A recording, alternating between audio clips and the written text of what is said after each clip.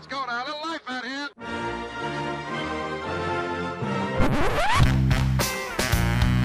What the hell's going on out here? It's a lot of fun. Keep it fun.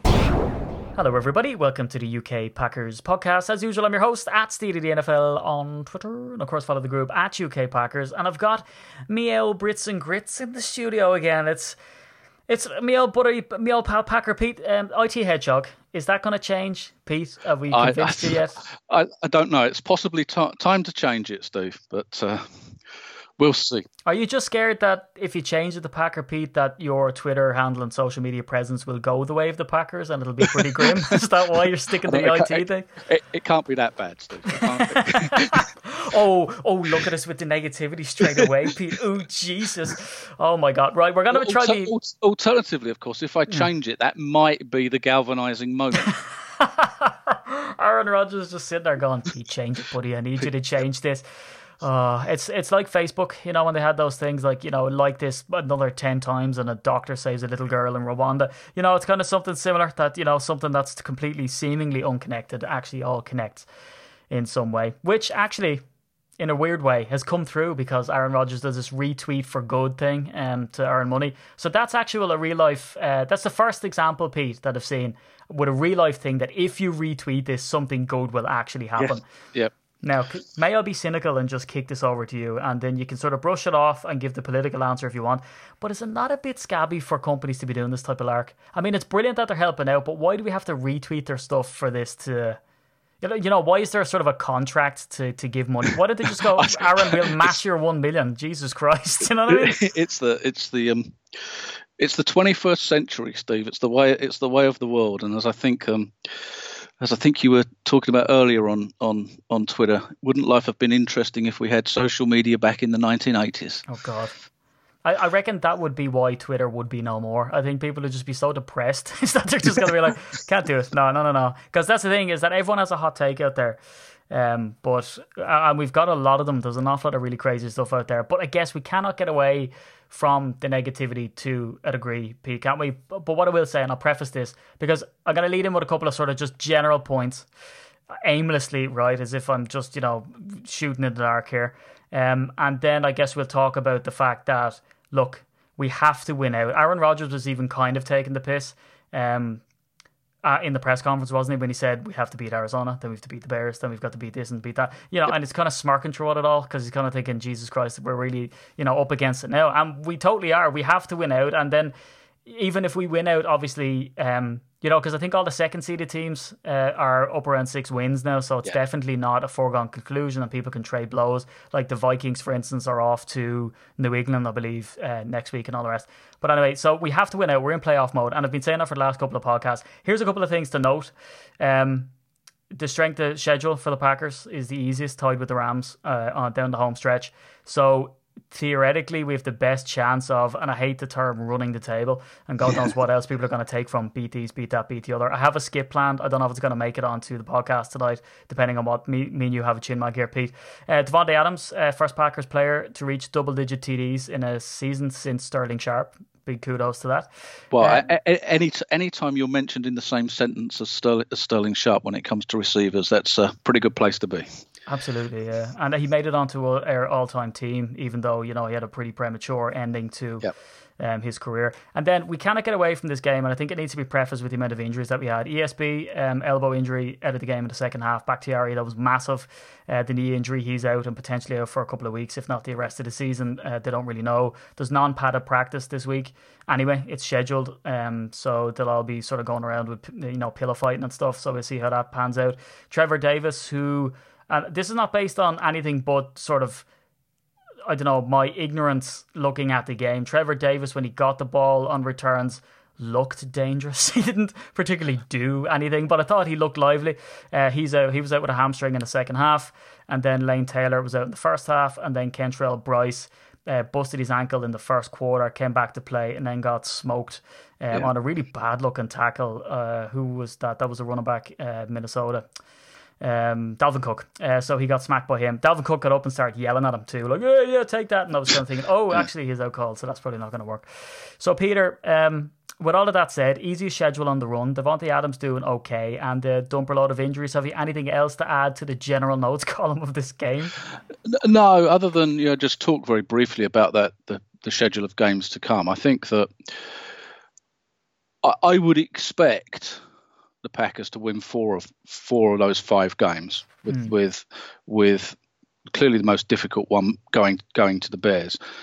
Now, traditionally over the last 20, 25 years, the Packers have a really good record against the Bears, but not very often have they come up against a Bears team that appears to be as good as it is this season. So that would be the one that would be the asterisk against those 5 if you were to pick one. But like Aaron says, you've got to play one at a time. Beat the Cardinals, beat the Falcons, the Falcons is never an easy game, even though you're getting them up in Green Bay in December. Matt Ryan, Julio Jones, Sanu, Calvin Ridley. That's an offense to be reckoned with. And like you say, just talked about our injuries to the point where I was expecting my phone to ring at about 3:00 this morning, saying I was needed to play cornerback for the 4th quarter. Heaven forbid.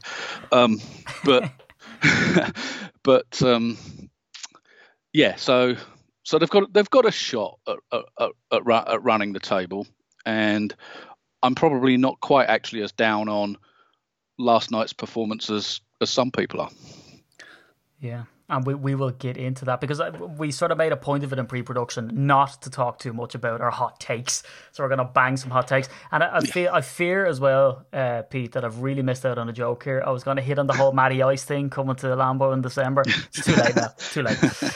So I guess what we can do is sort of, I don't know, because one thing that we did discuss is kind of our, preparation method to looking at this game. And I think both of us had kind of a similar method of going into the game, watching it multiple times, digging into each, sort of offensive, defensive, and see what's going on, and try, really extract the nuts and bolts. Because last week, and I almost, this is the crazy thing, last week I sort of took a different structure, went through the defensive and offensive plays to try highlight some points. So I don't know, I don't really want to take that tack again this time. We can sort of, just rush through some of the stuff that we like.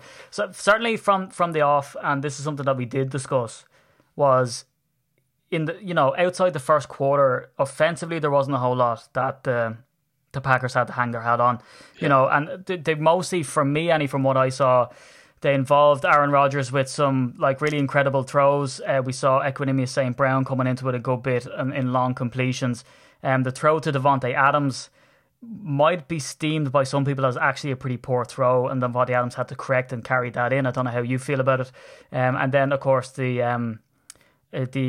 Aaron Jones touchdown, which Bakhtiari swung out and actually had no one to block. So that looked like good play design. So as much as we like to dog Mike McCarthy, there seems to be some good play design in this. Now, whether we're just sort of recycling the same stuff that we know that works, and sometimes it doesn't, I don't know.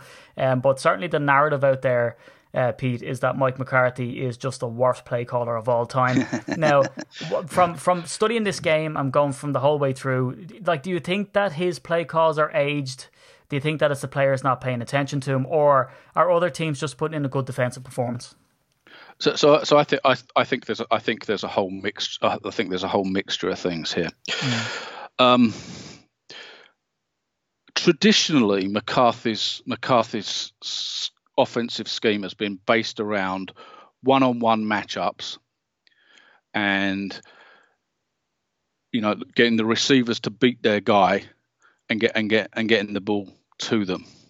So his scheme hasn't traditionally been around, we're going to scheme people open. Yeah, it's been about one-on-one matchups, which I guess if you look back, and people have reminded me of this, and it's a really good point. If you look back to kind of 2010, 2011, when that receiving core was Greg Jennings, Jordy Nelson, Randall Cobb, Jermichael Finley, James Jones, Donald Driver, Uncle Tom Cobley, and all. That's a receiving core that's, certainly in recent Packers history, is second to none. And so it's a lot easier, obviously, for McCarthy's scheme, I think, to work with those guys. I think it's difficult to ask a Leopard to change its spots. Everybody has to progress, and I think that's the the big question mark over McCarthy, and you have to ask yourself whether in hindsight, and nobody was saying this at the time, whether bringing Joe Philbin back, so he was there 2010, 2011, etc., when the offense was at its most potent, whether bringing Joe Philbin back has actually regressed the offense. I don't know the answer to that question, but it's kind of one that it does make you think. Having said all of that, there's still some very clever stuff in McCarthy's offense, and we saw it in the first half. And it's difficult to work out what then happened in the second half, and this seems to be quite a pattern it's certainly in recent weeks when you look at the New England game, the Rams game, the Seattle game, all of the recent devastating defeats, if you like, seem to have a pattern where offensively the Packers have played well for a half or maybe even 3 quarters, and sometimes even longer than that, but definitely for a half. And for some reason in the second half, something happens, whether the other team is making halftime adjustments or what it is, something's happening. What I'm also seeing is Rodgers' mechanics look very poor, and the more pressure he gets under, the worse his mechanics get. So I think that's also happening as games go on. So some of those throws, I mean, there's at least 2 missed touchdown passes to Davante Adams last night, which I'm not saying they were sure on touchdowns, and you'd have to be one of the better quarterbacks to make those throws. But I guess we've become used to Rodgers being able to make those throws, and his mechanics, this throwing off the back foot thing.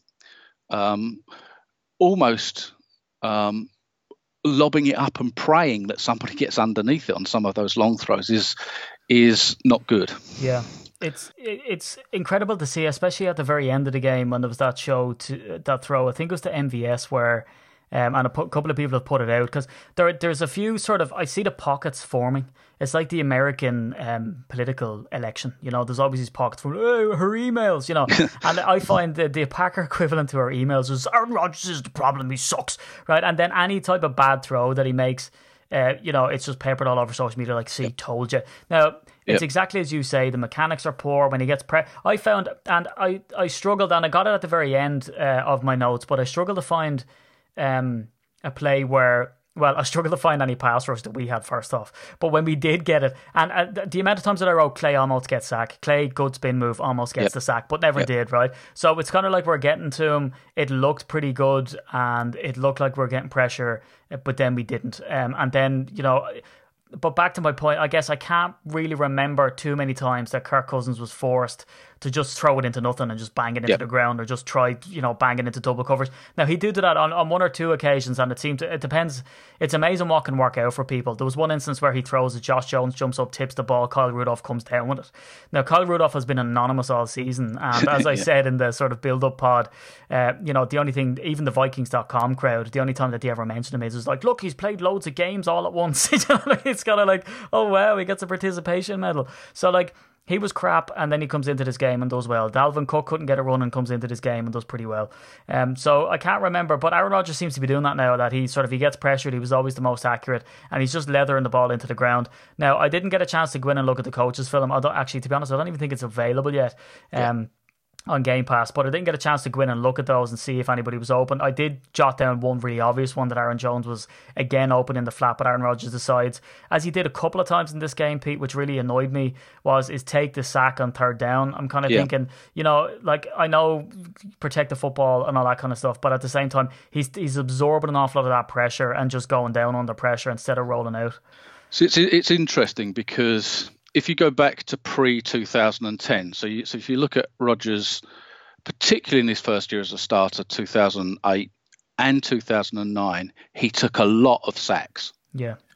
So he didn't throw the ball up for grabs, but he did take a lot of sacks. And it's almost as though, I don't want to say he's regressed to that, the offense as a whole has regressed to that situation. So where people are complaining about the offense regressing, if you like, from that perspective, I can see that.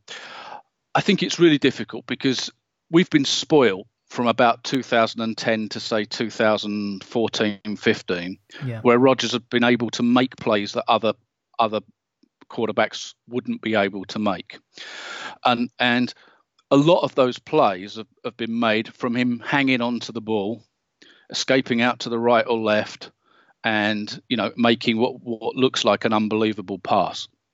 So we've been kind of spoilt with that, and some of it may be McCarthy's offense. Some of it may simply be that Rodgers is beginning to break down physically.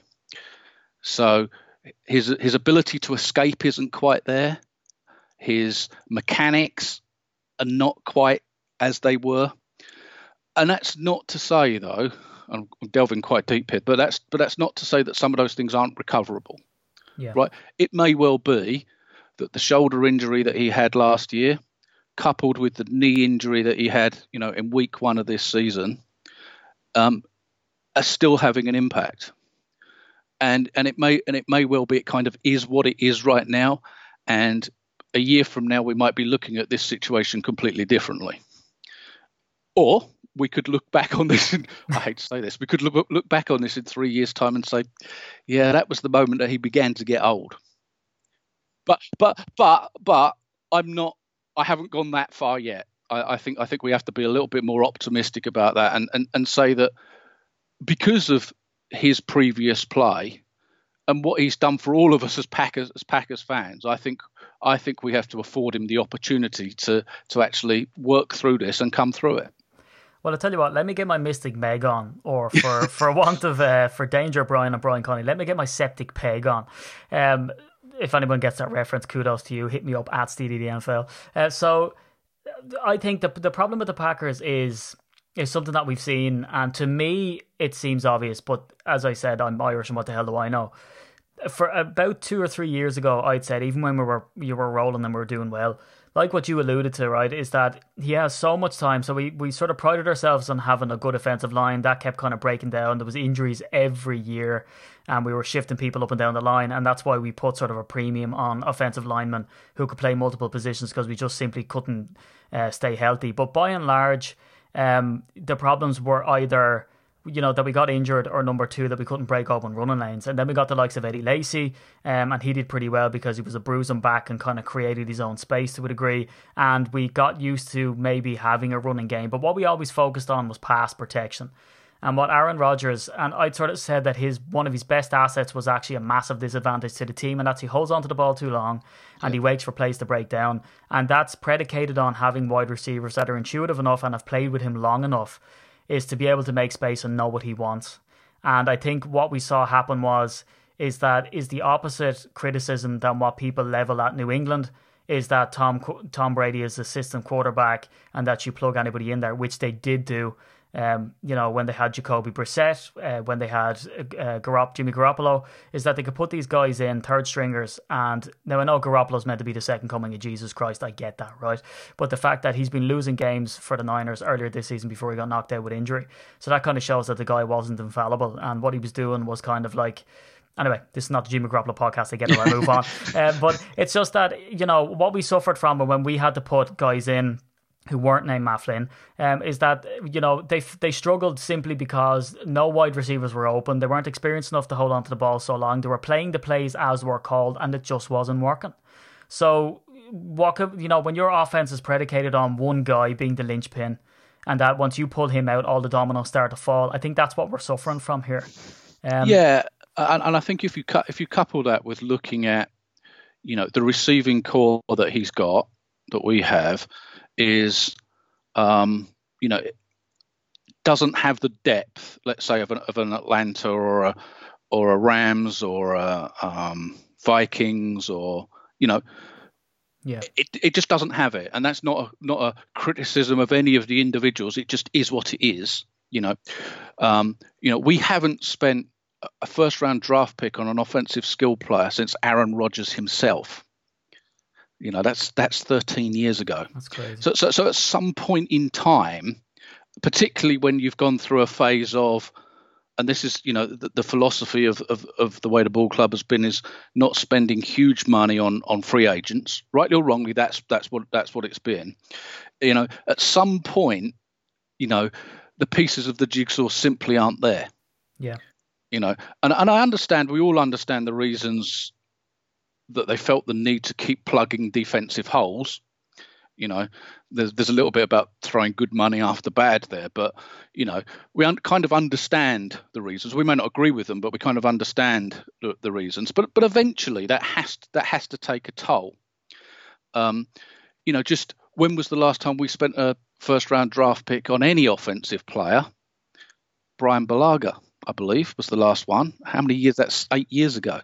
So at some point, it must break down. Precisely that, and this is exactly the point. I think is that when we try to pin down exactly what the reasons are, they're about tenfold. Now, I do believe that this is definitely recoverable, because when I look at the likes of, Aaron Rodgers and not having the chemistry, I really like what I'm seeing out of MVS. And there was videos going around today of. Jesus Christ. You see, this is what happens when you stay up so late watching a goddamn game, right? It's just that everything breaks down, even my mind. Rob Ryan's brother, Rex Ryan. There we go. Yeah. Jesus Christ, Steve. I'm so glad. I'm going to leave this in, but just to show people what I do edit out from time to time. So he was out saying that he doesn't have the offensive weapons. I look at Aaron Jones and I see how prolific he's been as a safety valve in the past game. I look at Jimmy Graham, who's having he's kind of been anonymous this season, but we've seen some big playability in this game, despite the fact he's got a broken thumb. I really like what I'm seeing out of MVS. I really like what I'm seeing out of ESB, particularly the stuff that I learned today from all the great fans hitting up at UK Packers about him and his family and how smart he is and how many languages he speaks, and that just makes me like the dude even more. And then Randall Cobb, people write him off every single year. He's diminutive, he plays the slot, people don't value it, the same as they did with Wes Welker and Danny Amendola and all these small diminutive players, but he still gets the business done. He's got some of the surest hands in the NFL ever. He basically catches everything you throw at him, so I think there is value there at a price, I will say. So again, I think it's salvageable because of what we have and how you solve the problem with Aaron Rodgers. He comes back healthy. He actually gets to practice, because remember, that's a problem here as well. He hasn't got the practice. Now you might say quarterbacking's like riding a bike for him. He's so good. He's a Hall of Famer. Why does he need the practice? Dear Jesus, Tom Brady, used to pride himself on bringing in his quarterbacks coach and getting to work, day in, day out, and honing his craft, because he was smart enough to understand that if you don't work on your mechanics and you don't work on your chemistry with your wide receivers, but then all can go to pot, and that's what he's done. But I guess to dive in as well, to be more specific to this game outside of all those questions, because we're getting very philosophical here, Pete. When I looked at what happened in the second quarter, because I know you alluded to it there about, there's sort of a sea change in between the first and the second half of this game, is that when I look in the third quarter, it's amazing. And I hope, and I'm going to come on, I don't want to be too smug here, right? And I will stop talking now in 2 seconds, but I will highlight on the seventh offensive possession exactly what I was saying about last week, which might justify not going for it on fourth down. However, again, that comes in, and I'd like you to talk about that maybe, Pete, after I stop waffling on here in a second. Okay. Is that the fourth down that we potentially should or shouldn't have done, but we kicked the field goal. But anyway, so at the end of the second quarter, we start the third. We're now on the sixth offensive possession for the Packers after Jamal Williams comes in on the kick return. Aaron Jones, 4-yard run. Swing past Aaron Jones, he gets the first down. Jones runs again for 5 yards. Jones runs again for first down. Then there's a short pass to Adams for 3 yards. Then Aaron Rodgers gets pressured and it falls incomplete, and there's a 3rd and 7. And then Rodgers tries this deep pass that was massively inaccurate that we usually see Aaron Rodgers do. So again, for all the people cribbing and moaning about use Aaron Jones, they did. It was Jones, Adams, and then that was it. The play was over. Defense come on. They play some good stuff. Farco gets a sack. Special teams get in. Tramon Williams does pretty well and runs it back and takes a big tackle, gets up and slap asses with the guy who tackles him well, which is always good to see, that the guy tries to rip your face off, that you can still be cordial. It goes to show with experience the testosterone's going. So 7th offensive stand, and this is the last thing that I'll say, and hopefully this proves that you don't always get what you wish for. Aaron Jones has a run of 5 yards. Then there's a dump pass off to Jones for 3 yards. That's 8 yards gained. There's 2 yards left. Then they hand it to Jones again, and he stopped inches short. It's fourth down. It's halfway line. And what are Packer Nation saying? You have to go for it here. I can't believe this. So, like, basically, you go for it here and you just get it. It's just, that's maths, that's science. So they go for it, they give it to Jones, and he gets plugged and stopped. Harrison Smith makes an excellent tackle. And what, now, this is me rambling again, and people are going to be like, Jesus Christ, let Peter speak, and I will. But this the whole thing here, is that it's 4th and inches or it's 4th and 2. And everyone says to go for it. What are you going to do? Mike McCarthy wants to go for the Hail Mary. What would he most likely do? Run the ball. He's been reading Twitter. He's obviously read all of the comments underneath his press conferences, right? So he's decided, I need to go for it here because that's what the fans want. So he's went and done it. And the Vikings are expecting a run. Harrison Smith gets in behind and stops the play. That's exactly what happens when you go for it on 4th down, especially on 4th and inches when they know it's going to be a run play by and large. And even if it's a pass play, it's going to have to be a pretty slick one because they're already in the backfield trying to stop the runner. And it doesn't work. And hopefully that highlights that you have a 4th down.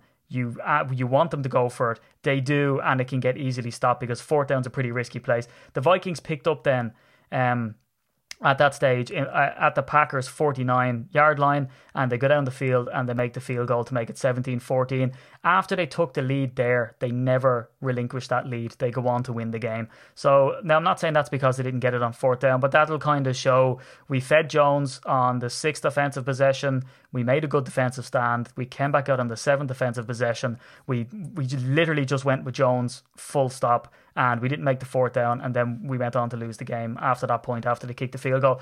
Now, Pete, I don't know if that's trying to shove it down people's throats, but it's something that really stood out to me, that it's not as black and white as people like to say on Twitter. Yeah, there's so many aspects to this, and I got embroiled in a number of Twitter conversations as this was going on last night, and all yeah, I know, and all kinds of different opinions on this. So I'll try and describe where my head was and where it is now. The first thing that's kind of odd about this situation is that the Packers had a 4th down opportunity towards the end of the first half. So there were just over 3 minutes left in the first half, and the Packers were at 4th and 4 inside Minnesota territory. And that felt like, if you were going to go for it, that felt like kind of the place to go for it, on the basis that you're at the Vikings 41-yard line. If you punt it into the end zone, it's coming back out to the 20 anyway. So it's one of those in-betweeny downs as it was. And that kind of felt like, if you were going to go for it, that was the situation in which to go for it. Yeah. And not having gone for it then, and then getting to kind of midway through the third quarter, and I believe the ball was just inside the Packers own half, and fourth and inches. I found, now, as those people that follow me on Twitter and get involved in social media conversations with me will know, I'm quite a defender of Mike McCarthy, generally speaking. So I lay my cards on the table there. But the decision to go for it there was not one that I supported. I definitely wouldn't have gone for it in that situation, particularly not having previously gone for it towards the end of the second quarter.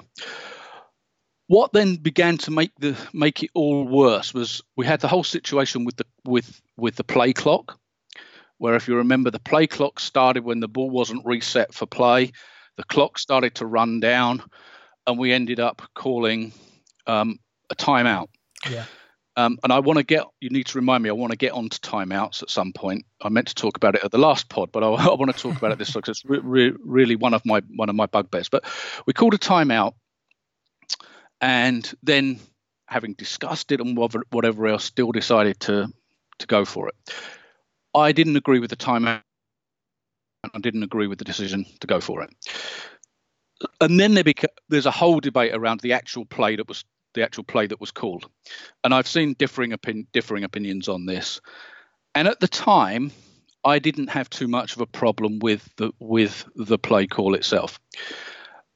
On reflection, and I've been back and looked at that play a number of times, and it's quite unusual for me to start delving into the X's and O's of a particular play, simply because, actually, you know what, I'm not in the in the Packers organisation during the week. I don't know actually whose blocking assignment is who, exactly the way that play's meant to run.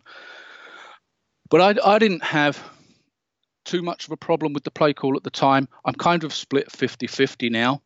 What I'm not sure about is how much of the fact that the play failed was due to it being a bad play in inverted commas, or how much of it was execution. So when you look at the play, there's some strange stuff going on. It looked very much like that play was designed to go into the one hole between the center and the right guard, and yet all of the line blocking was to the left, away from that one hole, which was very odd. And in fact, there were 2 Minnesota linemen blocked by 3 Packers on the left hand side of the line. Yeah. But on the right hand side of the line, which was really strange to me, was that Davante Adams was lined up in no man's land. Now, he didn't make a block on Harrison Smith, and as you say, Harrison Smith made a play from behind in essence, or from the side of that play. Adams was clearly designed to make that block. Now, me being me, I spent a little bit of time, because I've got as lots of us do, kind of got the tapes of all the games and gone back. And when they've been in the short yardage situations this season, more often than not, that's not Adams. That's Equanimeous St. Brown. Yeah. Who's a 6'3", 6'4" receiver making that block. So something was odd in that play. The other thing that's not great about that play is that Mercedes Lewis, so there were 2 tight ends lined up to the right side. Kendricks actually makes his block. Mercedes Lewis completely misses his block, and Danielle Hunter gets pressure up the middle, and he actually makes the initial hit on Jones before Harrison tackles him from behind. I think that had Danielle Hunter not made that hit, I think Jones makes it, because he only had inches to go, literally inches. So the whole play was very, very odd. And I don't know whether it was a play that ever could have worked, or whether it was simply not executed correctly. Yeah, that's the thing, and that's what we'll never know. And this is exactly what and again, like, your detailed analysis of it still leaves questions, because we quite simply don't know. But I certainly thought that for Harrison Smith to blow the play up. Now, I know you're saying about Danielle Hunter as well, who, let's face it, he's such a Grizzly guy because his first name is actually Danielle. Danielle, yeah, indeed. But yeah, good old Danielle. So, but Harrison Smith coming around, he was, as you said, totally unblocked, comes around, is able to grab the legs, and he's actually up off the ground, running away, screaming in delight before anyone realises who made the tackle. In fact, I'm pretty sure there's some Vikings players that believed it was a ghost because he was away so quickly. But yeah, just one of those really odd things that, we can all sit on our couches, us included, and we can look at the game and we can be convinced that you should or shouldn't go for it on 4th down and in certain situations, when you don't know the outcome, because it's like anything else. I mean, they go for it on 4th down and then they don't get it, and everyone's screaming saying, "Why did you do that?" Now, one of those moments came late on in the game. It differed from the Seattle game in the sense that, we had 4 minutes on the clock when we decided to do that in Seattle, whereas in this game there was 2 minutes left. So you're pretty much saying, we kick the field goal and we're going to lose the game. Then you sort of bank on the onside kick. Yeah. Wise? For me, to kick the field goal when they kicked the field goal was the right decision, and if that's the question, just simply because of the timeout situation at that point. Yeah. What they couldn't do was run the clock beyond the 2-minute warning, because at that point you've only got one timeout and you're never going to stop the clock. So they had to have the score prior to the 2-minute warning.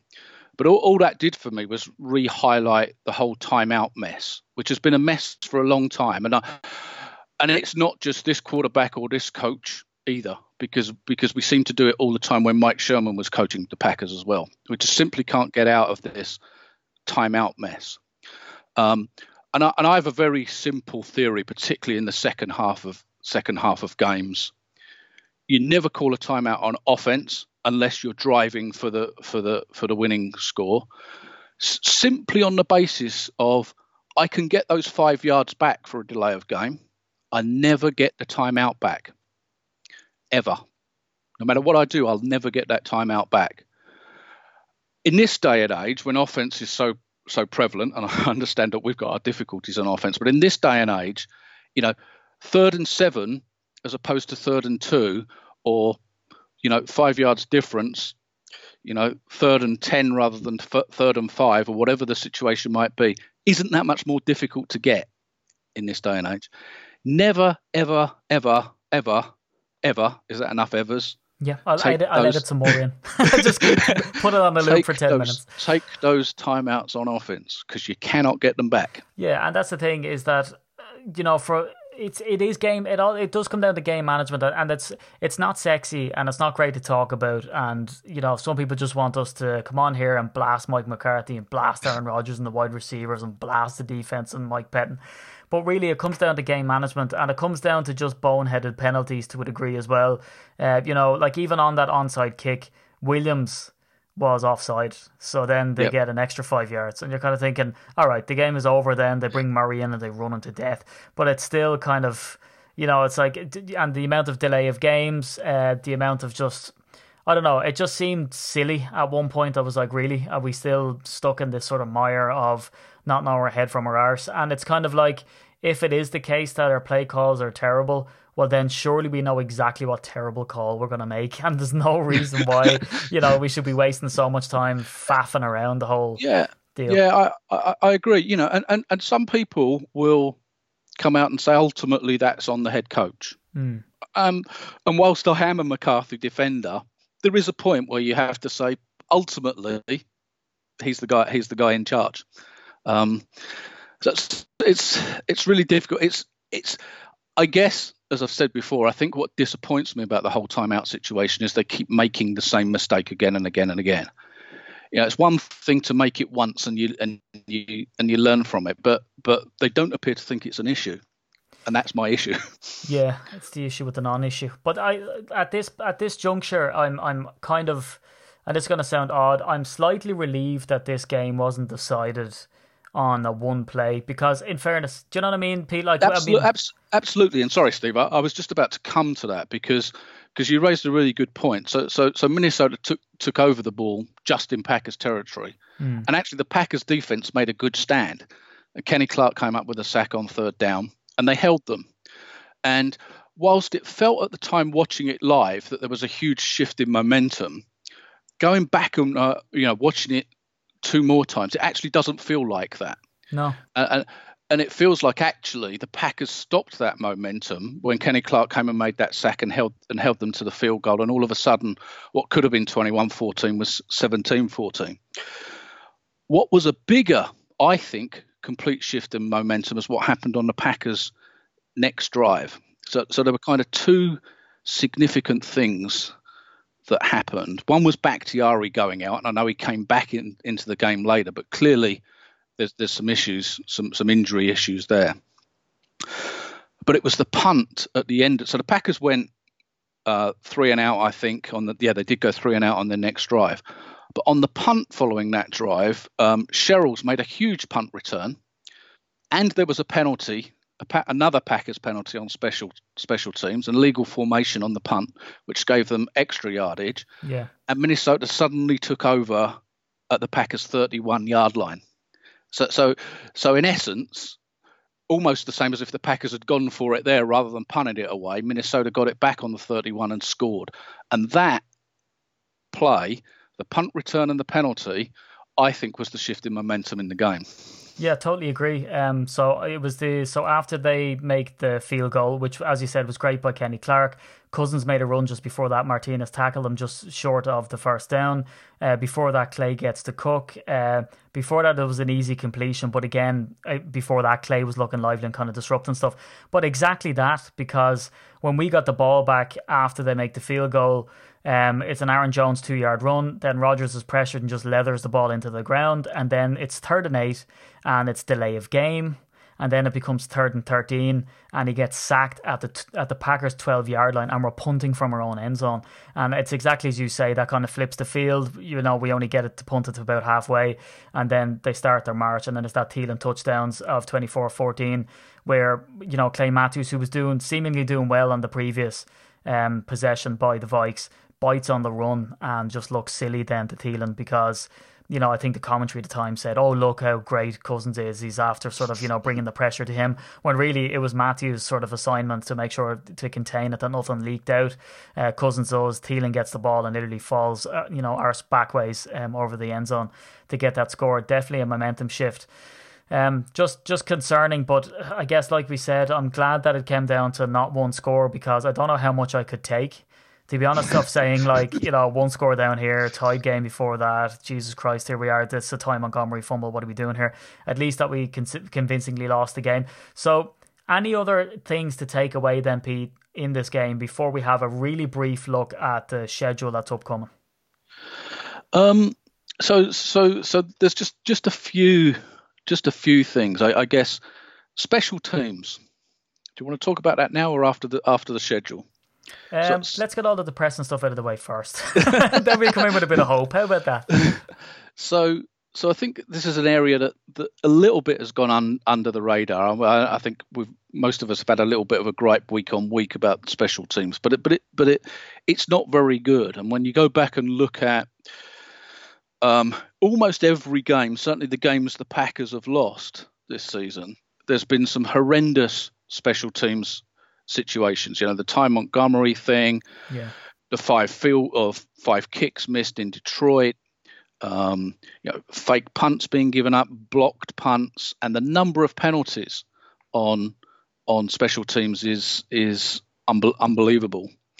And then when you look at the special teams rankings for the Packers, you know, 20th in gross punting, 25th in kickoff return average, 21st in punt return average, 20th in kickoff return average given up, you know, 25th in field goal percentage, lead the league with the most fumbled punt returns, etc., etc. It's another one of those areas where, you know, special teams is 1/3 of the game, and when you're losing games by 7 points or less, it makes a huge difference.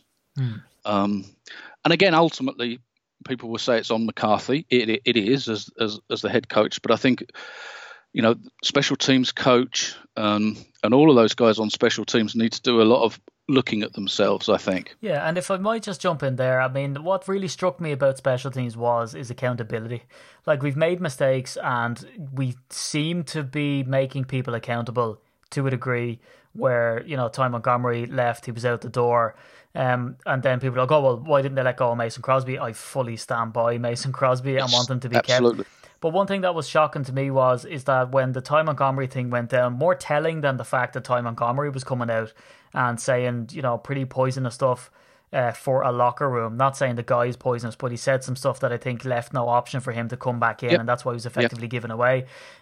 Which again, and we could talk about that. Maybe we'll talk about that in a future podcast, just about how it seems like the Packers are desperately trying to, I don't know, it's like, I don't want to say sinking ship, but it's kind of like they're trying to put out fires by throwing a bucket of water over it, you know, because it's kind of like, don't let any of that sort of toxicity, word of the podcast, come into the locker room, and they're trying to guard that. That's why we see Clinton Dix go, obviously due to his poor play as well, because we've seen how poor he is now for Washington as well. But Ron Zook, they asked him, like, did you say that to Ty, or, you know, what did you say to him?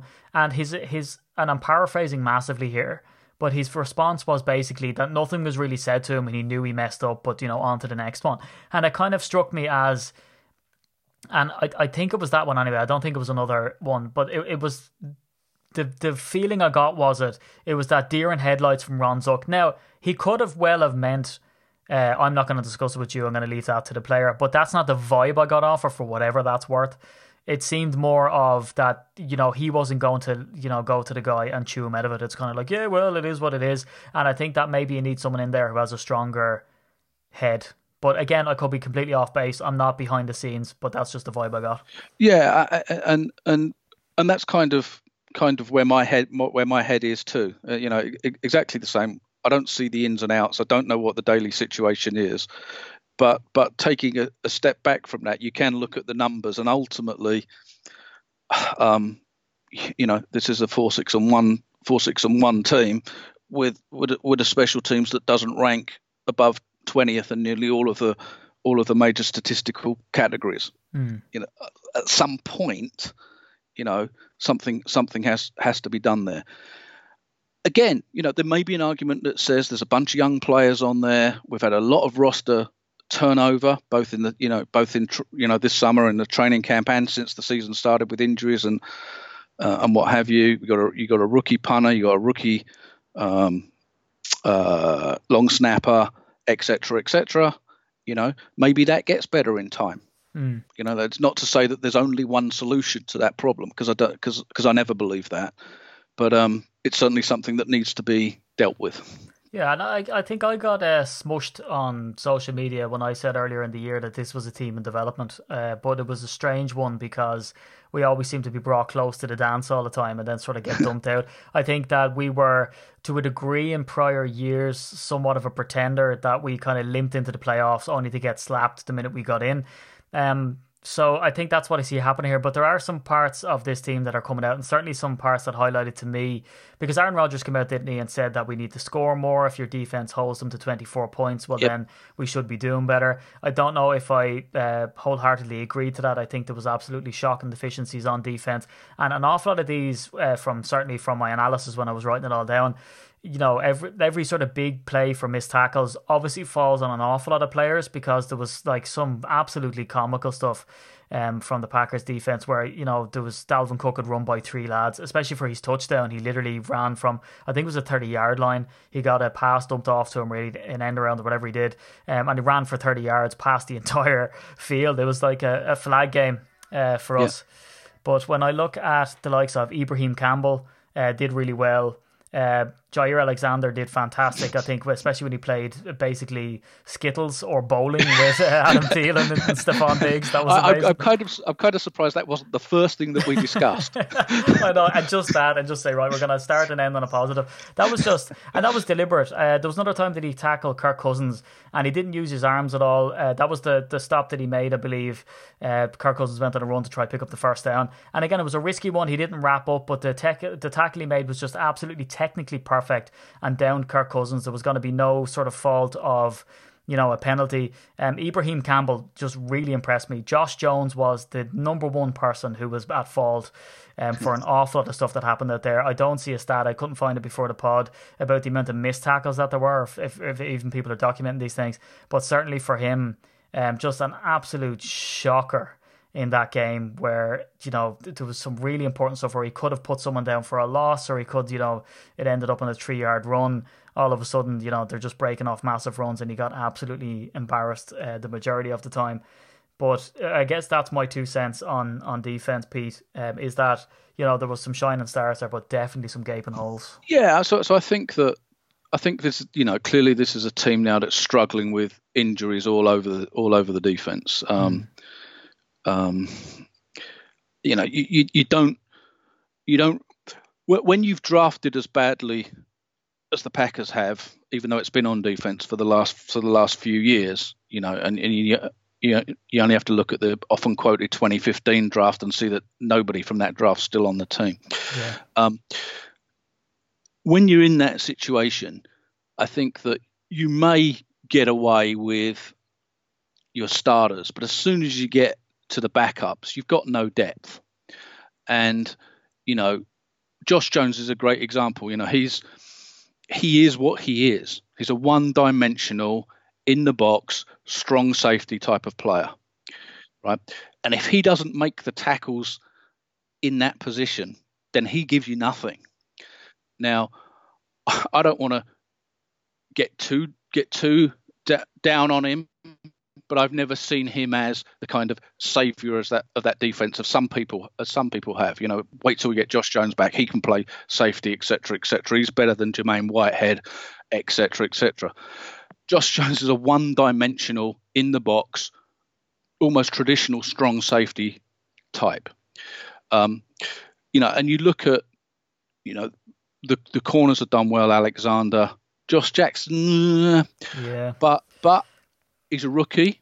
And there's a reason he dropped to the second round in the draft, which is mainly because he played 1 year or started 1 year at Iowa, right? So this is a guy that over the last 4 years has started 13 games, right? So he is what he is, and that's not to say that next year he won't be better and he won't be better the year after that. I still hold out hopes for Josh Jackson, but I think ultimately they're beginning to just get beaten up by injuries. And that may be part of what we alluded to or talked about earlier with the second half of Packer games seeming to get the Packers struggle as the games go on. We talked about Rodgers in that respect, but also I think there's just, when you lack the depth, then, as guys start to go out and you're calling on your second and third and even fourth string guys, well, there's a reason they're second, third, and fourth string guys, and it's not a criticism of them as individuals. They are what they are, So I think there's some great talent on the defense, but there's still some work to do. We don't have the depth. Yeah, and again, like I like to preface all the comments too with when people analyze teams, it's forgotten the fact that we're playing other people who get paid to play the game too. So there we go. Yeah. And if you look at the likes of, and usually we've been quite good at not giving up the big plays, but we're up against Adam Thielen, Stephon Diggs, Dalvin Cook, who, couldn't get it going, but did pretty well in this game. 3 receptions for 47 yards with a long of 26, for example. And he was only targeted 3 times. So that's 100% catch rate from him. Adam Thielen, 125 yards long at 33. Stephon Diggs, 77 yards with a long of 30. Kyle Rudolph, a long of 17. These are some big chunk yards that they're getting here. And some of it's busted coverage, some of it's desperation stuff. There was certainly a couple of throws. There was one, Alexander was just plastered on him. And I think it was one of them, Stephon Diggs or Adam Thielen, that came down with the ball. So sometimes the coverage is fantastic, but there's absolutely nothing you can do when you have, let me say, an Aaron Rodgers style throw. Not as of late, before the recent injuries. It's that there's nothing you can do really, Pete, is there, when someone just makes an absolute fantastic football play? No, and you summed it up best. The other guys get paid too, and I think we're all the same as fans. We concentrate on our team. Yeah. We might spend, 90% of the week on our team and maybe 10% on other teams or who we're going to play next.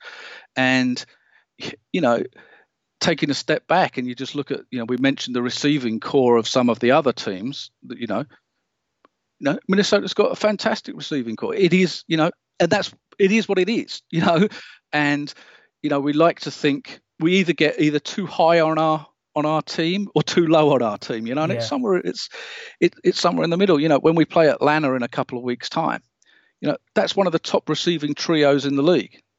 Jones, Sanu, Ridley. It is what it is. So if Matt Ryan comes out and throws for 325 yards, which is about par for the course this season in the NFL, actually, you know what? That doesn't mean that our defensive backs have had a bad game or the pass rush has been really bad. It kind of is what it is. You can't double cover all of those guys. Yeah, exactly that. And I thought Alexander had an absolutely brilliant game against the Vikes. And of course, some stuff breaks down, but by and large, I think I'm really impressed by what I see. But look, we'll try park the negativity there. Let's try end on some hopeful stuff. And the first thing that I'd like to say, and this is for all those autograph hunters out there, Will Blackman put out a tweet to say, when I was on the Packers in 2008, we lost 4 straight road games, and every time we lost, Coach McCarthy made sure each hotel got worse. He said, if you want to stay in a nice hotel, win a damn game. And he said one hotel in Jacksonville, he swore, was on the first 48. So I'd just like to announce that we know the hotel that the Packers are going to stay in that game against the Cardinals. Not the usual one that they stay in Green Bay. It's actually Fawlty Towers. So if you're looking for autographs, make sure you pop along to Basil Fawlty, because that's exactly where they're going to be. Okay. So Peter, I think what we'll do is let's look at the schedule now. So we've got the easiest strength schedule, and that's not to be confused with the fact that these are all gimme games. Some of them would be sort of tempting to be that way. Cardinals, they're the worst team. If anyone reads Peter's power rankings, and Peter, you would know in depth more so about all these teams, and I'd love to hear your rundown. But from me, the sort of a quick intro, Cardinals, one of the worst teams, if not the worst team in the NFL. They're really down there competing with the likes of the Giants and the Raiders. The Falcons, I believe, are a seriously dangerous team, and they go through this sort of malfunction seemingly every 2 to 3 years where they just can't get stuff clicking, but they still have all the parts there to be that team that could potentially reach the Super Bowl every year, but sometimes it all falls down. And in fact, if you want to talk about the Packers missing out on only a couple of points per game to end up losing that game on one play or the other, the Falcons had one of their worst records before they went on that sort of ridiculous run. And the prior season they were missing out on 1 point and a field goal and 4 points, and it was ridiculous. The Bears, like you said in the intro, one of the toughest. They're leading the division, for God's sake, so they should be tough, and it's at their stadium. And then we have to go to the Jets at Christmas as well, who've had now again, from covering these guys on Irish radio, I'd always bet against them, then they come up and get a win, you know what I mean? So it's sort of, they're not as easy as people think they are. They're a 3-8 team, they are terrible, but at the same time sometimes they can do stuff well. And then the Lions, again, the Lions are massively underachieving, but at the same time, any type of divisional game, you can't really write it off. These teams know each other inside out, so they always trade blows. So, Peter, how do you see this going? Now, you did say 4 out of 5, but is there any more guidance or more comfort you can give us on why we're going to win or why we're going to lose? So I think I saw the early line on the Packers Cardinals game is the Packers are 13.5-point favourites, I believe, and I believe that's the biggest spread this weekend, and I think on paper that's absolutely right, and as you mentioned, I kind of have 3 teams that are almost not almost, they are in the bottom tier, almost competing for the number 1 draft pick, which are the Raiders, the 49ers, and the Cardinals. Yeah. And the Cardinals, they jumped out to a 10-0 lead early against the Chargers. What day is it today? Monday. Yesterday. Lost track of the day. But from that point onwards, they just completely capitulated, and to be fair, that's been kind of the story of their season. Rookie quarterback Josh Rosen, not playing great, but he's a rookie quarterback, and David Johnson, I guess, is their running back. I guess is their main offensive weapon, but only in spurts has he managed to contribute very much this season. So it's difficult to look at that Cardinals team that had less than 150 yards of offense yesterday. Yeah. And yesterday wasn't an exception. That's pretty much the way the Cardinals have been for a lot of the season. It's very difficult to look at that Cardinals team and imagine how they could beat the Packers.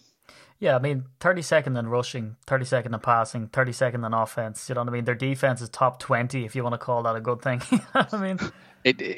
You just look at the roster and you think you just don't see a way.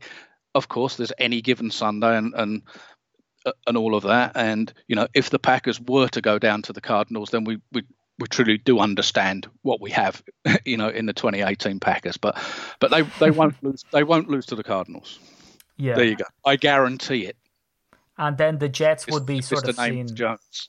Yeah, and we're going to hold you to that now, and everyone's going to lose their mortgage by betting $200,000 on this game. But the Jets, then they would be sort of deemed, again, similar issues, right, where they had sort of a rookie quarterback. They've had struggles there by popping people in and out. I believe McCown, is that right? Is playing for them now. Yeah, so Darnold's hurt right now. He may well be back for the Packers game, but I don't think it ought to matter who's playing quarterback for the Jets. They could put Joe Namath back there and they still wouldn't beat the Packers. In tights, and they still wouldn't beat the Packers. So I guess the biggest task really that I see would be the likes of the Falcons and obviously the Bears. But again, I guess we'd like to say that, but we really don't know what we're coming up against. with injuries and all the rest. And we can't look at the Packers schedule without looking at the other schedules of people, within the NFC North. And when we look at the likes of the Bears, they still have to face the Rams and the Vikings, who could draw blood there as well, depending. The Niners, which we obviously don't expect an awful lot from.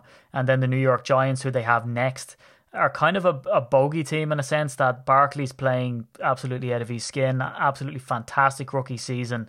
Odell Beckham Jr. has been kind of anonymous. I know that as such because I have him on my goddamn fantasy team. So he's not doing a whole lot, but that's because I have him on my goddamn fantasy team. So, again, another player that can sort of rip it up when he needs to. So, it's all to play for, really, isn't it, still?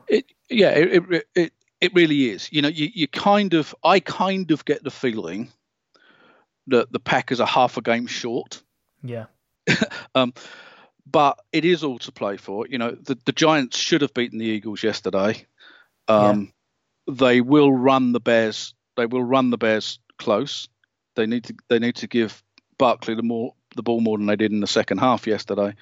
But they will give the Bears a very good game. The Bears still have to play the Vikings. The Vikings still have to play New England, I believe, and Seattle. There's still a lot to play for if the Packers can get through this week, get through the next week, because the Falcons is one of those games that they could trip over. Yeah, you should beat them, but it's one of those that there's not huge amounts between the teams, and you could trip over the Falcons. But I think if they get past the Falcons, I think we see where we are with 3 games to play. They may well still be in with a chance. I saw something, one of these playoff calculator things. I think it was from the New York Times. It was definitely a New York paper. And it worked out that if the Packers were to run the table, win their last 5 games, they would qualify for the playoffs in 85% of scenarios of the games left to play. So you have to, at this stage, say they're still in it.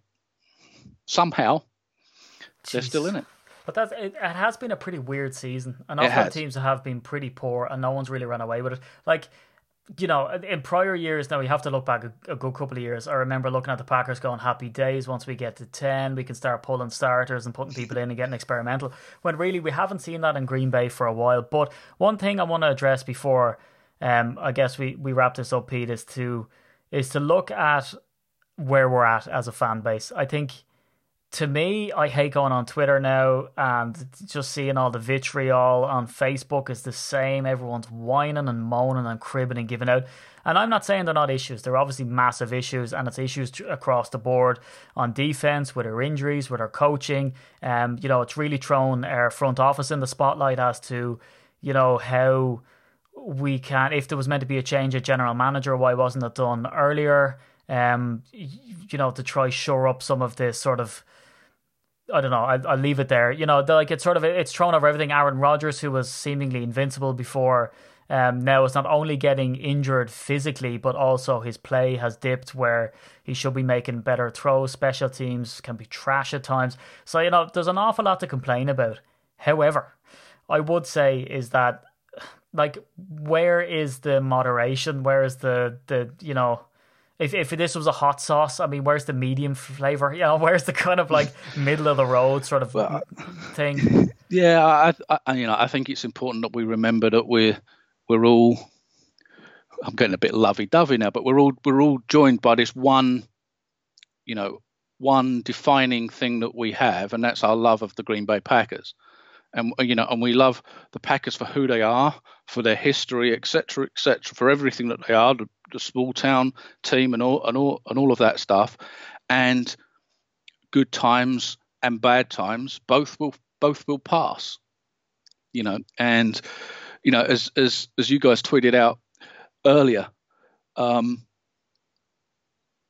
on earth would Twitter have been like in the 1980s when we were looking at those teams? And I kind of posted a couple of kind of 1980s Twitter tweets, which could almost, if you replace the names, be 2018 Twitter tweets. I think we just joined together by this love of the Packers, and it's important. I think like all things, we try and just keep it in perspective, and we want to have fantastic debates, and we don't all agree, and that's absolutely fine. But we're Packers fans, and I'll go a step further. There's a reason why we're fans, and those guys out there are players, coaches, general managers, and everything else. Yeah. Exactly, there's a reason for that, and there's a reason that they're not doing my job as well. So. Well, that's it. And I mean, not to be flippant, and I'm never one to tell anybody how to feel. I can only sort of present facts or whatever that I feel in my own opinion. But we all have different opinions. Like you said, it's not saying that anyone can't complain, you can't moan, you can't give out about this. But Jesus Christ, when it comes to this whole, bashing people's family or telling people to F off and all this kind of stuff, people need to really calm down. At the end of the day, it's a game of football. If this is the most important thing in your life, and dear Jesus, it's pretty important in mine, and I do it an awful lot of the time, as do you, Pete. I mean, if it's that important in your life, don't let it ruin it, for God's sake. Don't, spend your time sort of wallowing in this gutter of just vitriol and hate. As you just highlighted, which I did not know, if 85% of those, if we win out, we make the playoffs, then happy days. But at the end of the day, lads, it's just football, for Christ's sake. Not everyone sit around the campfire singing Kumbaya, but we can have the debates and all that, but there's some really sick stuff going on. Actually, the worst place to be, and I usually always mute them unless I want a good giggle and also to lose faith in humanity, Pete, is to go on to the press conference for Mike McCarthy and just read the stuff that's below this and what people are saying. It's just, Jesus, you wouldn't want to be Mike McCarthy or his family reading them, would you?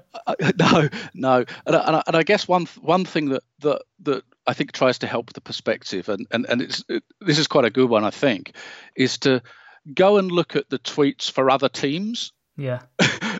and you could easily transpose most of them from one team to another. Yeah. And it's got, even the tweets of the Vikings fans. So I looked at some of those last night, and the number of Fire Zimmer tweets, and all of that stuff, and it's like, actually, I'm not sure that any fans are happy with their teams unless they're the Saints or the Rams or the Chiefs these days. So.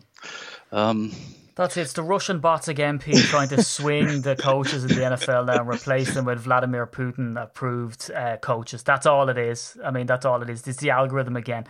Look, I guess we'll maybe park it there. It's been a great podcast as usual, Pete, to have you on. It's some really good insights, some really in-depth stuff. And what I would say to people is that if you're getting into the groups on Facebook or Twitter, absolutely have differing opinions. But when it comes to telling people to F off or diss on their family and all the rest and calling people fair weather fans, maybe leave it out because it's not a nice place to be. Let's see, rally behind it. Let's have a bit of fun. We're on the roller coaster. We're on that runaway train in speed or whatever type of thing that you want to do, heading towards probably disaster, but let's just enjoy the goddamn thing anyway. Have a bit of popcorn and commend the driver for driving so fast with no brakes and not crashing earlier rather than later. So look, from and Steve, just before you go, I've got lots of Red Cochran, Ron Kramer, Dan Curry, loads of stories written down here. Oh. So maybe we'll save those for another time. I tell you what, when the season is definitely lost and it's junk time, what we'll do is come on with 2 weeks left and just discuss all those stories. But definitely we will, and it's a long off season as we know. And I'd hate the fact that we have the regular season, especially if we don't make the playoffs. And of course, I'm secretly hopeful. And I know we like to get our analyst hat on, but at the end of the day, when it starts to get to this period in the season, it always happens, and it's happened for the last number of years, especially, where I'll get on and say, "Come on, let's get behind the team and let's crack on." And there's always some dude who gets on and says, "Oh Jesus Christ, that's not very likely." And I'm like, just shut up. Don't tell me how to feel. I'm going to feel excited. I'm going to sit down and I'm going to enjoy the games, for Christ's sake. Somebody once said that following the Packers, it's like our favourite TV program where we get 16 episodes a year. And sometimes we're really lucky; we get bonus episodes at the end of the year. But more often than not, the year or season ends on some cliffhanger after that 16th episode. Yeah. That we don't know what's going to happen until the summer. I know, and the draft and all of the stuff, and they get Andy on and you on and all the rest, and it's going to be great stuff. But yeah, as you said, anything over 16 is an absolute bonus, and we cannot crib and moan. We look like the spoiled rich kid because we've had such fantastic football since the early 90s onwards, is that if we were to go and crib and moan now, I mean, you know, we could be wallowing around. And I know I put out the tweet that said, imagine it was social media in the 80s, and I'm not overlooking the fact that it was pretty crap in the 50s. The 40s weren't all that great. When you look to that again and start hitting the 70s, it was awful. And the early 90s was pretty grim as well. So I do understand that it's been grim for more than the 80s, but it's just an example. And that's the thing, and that's the worrying part, is that enjoy it while it's good and enjoy it while we're like 3 points away and we can go, oh, drat, I can't believe we lost that game by a field goal, blah, blah, blah. Because we were losing by an awful lot more in previous times. And if you look at the good periods, Curly Lambeau, that started to go downhill. Vince Lombardi did well. He was there for, the best part of the 60s. And then apart from the 90s, when you're looking at the likes of Holmgren and all the rest, and everyone kind of knows the story from then on. I mean, it's been pretty grim in Packerland. So before we delve down into the depths of despair for another 20 years and we give this to our kids and punish our kids with it until they're 40, sitting there going, finally, we're winning again, I think we all need to relax. We all just need to relax. Absolutely.